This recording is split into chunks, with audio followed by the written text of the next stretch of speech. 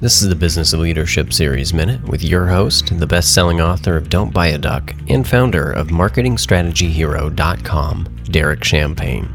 We've got a treat today. We have the president and founder of Safe Catch Incorporated. He's been on Shark Tank veteran, Sean Wittenberg. Welcome to the program. Hi, thank you so much, Derek. Appreciate the opportunity to be here with you. I love the make a difference first and look at that and make money doing it, but you are making a difference and you've stuck with it as long as you have. There's been many opportunities for you to change direction, and I'm sure there's been times where you had to reflect and say, should I continue with this? When you hit those moments, or if you did, what kept you focused? I mean, obviously you have to make a difference, but were there any valleys for you where you said, what am I doing? And if so, how did you get past that? Because if you had stopped 2 years ago, you wouldn't be in these 5,000 stores, and you wouldn't have developed this process that can make a difference globally in the quality of food. It's amazing. Well, we were doing some programs for big reasons, a couple of them ones.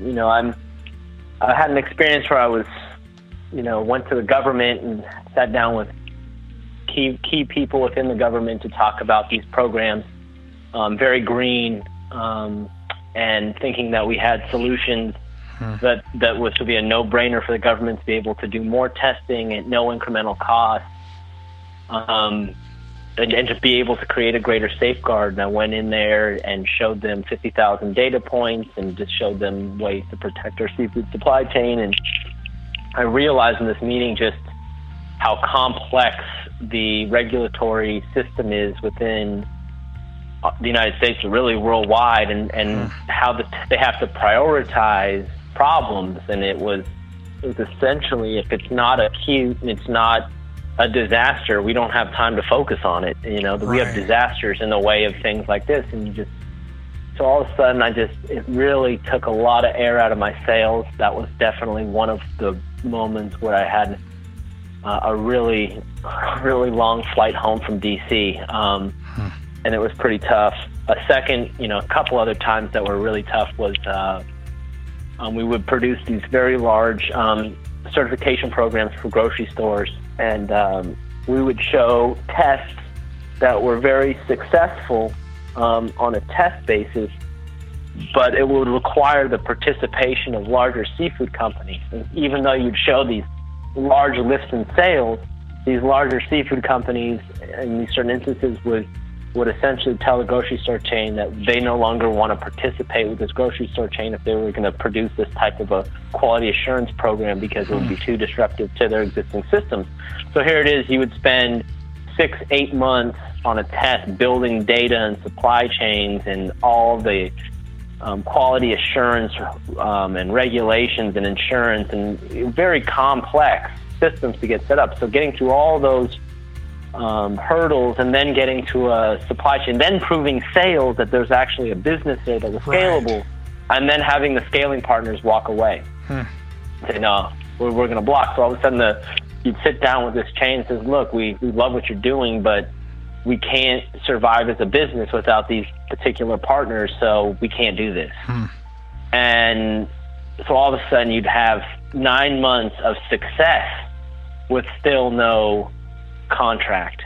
Wow. So you really was those couple of experiences. I had that happen to me a couple of times, and that's what created the pivot to the products company and saying, look, seafood companies, we start building our system, going to the source, building our own supply chain so that we can build our own products. Then we'll sell to these grocery store chains, and instead of these larger companies who wouldn't work with us, now they can compete against us. Right.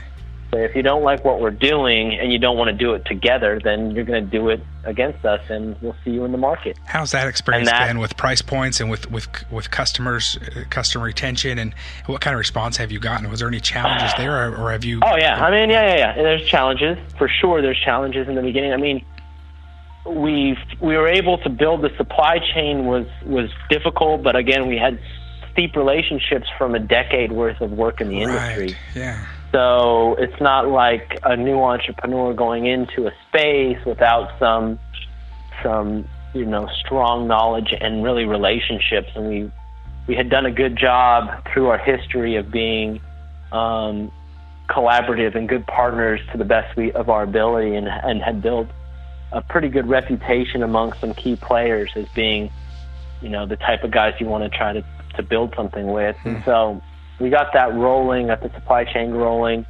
And in the beginning, certain people were concerned that we'd be too disruptive.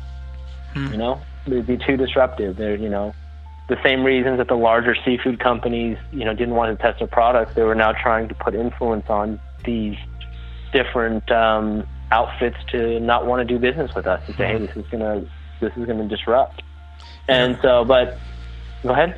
Sean, something strikes me about you. You seem to be very patient in all of this process. I know there's an urgency and a passion, but there's some.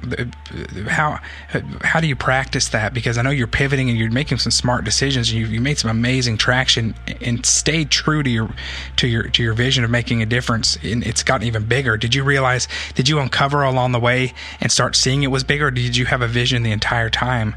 It was the entire time that it was going to be this way, because you see the trend was there. You have indicators in the space. So you have the, other food products that shocked brands, right? Right. So you look at Chobani is a great example. Chobani is this Greek yogurt. You have Kraft, you have Dannon, two entrenched players. They had essentially the entire market. They were competing pretty much exclusively on price and weren't focusing on the premium side, and in comes Chobani, and they come in and they buy a Kraft plant and they retune it for Greek yogurt. They come in with something that's more expensive, almost twice the price, and then they say it's going to taste better, it's going to be better for you, and you're going to pay for it, and it's going to be more expensive. And out of nowhere, 5 years later, these guys who are the entrenched players say, yeah, whatever, it's just going to be some niche little thing. Right. All of a sudden, they're a third of the volume and half the dollars. And they use the Kraft's own plant to eat their lunch. And so you see stuff like that happen. You see these different categories where innovation, first differentiation and then innovating on the point of difference in certain categories, it just hasn't been done for so long. Or never's been done. The people have been making canned tuna the same way for 100 years. Right. Just, twice cooking away the fat-soluble nutrients, machine processing, adding water or oil, putting in, and oftentimes additives like pyrophosphates and soy vegetable broth, and then putting it in the can and pushing it out and competing on price. And so, again, we saw in a category where no one was looking about how do we make it healthier. We make all of our products by hand. We hand cut it. We hand pack it. We found a whole new way to create the product that tastes better, that retains all the available nutrients, and we brought the same passion and innovation to the space that we did to the technology. And we said, let's not focus on price, let's focus on how do we make the best product possible, the healthiest product. And once we do that, then we can find the efficiency, then we can tune it down, and we can iterate to get a faster process and not try to compromise quality for price ever. And we'll see how good we can do. And we did a pretty lights out job. Great. I'm really proud of our team. I'm proud of what we were able to. Hey, if you're a small business owner and you need help working through some upper limit challenges, you need a board of personal advisors, you need help with your growth, go visit DerekChampagneMastermind.com.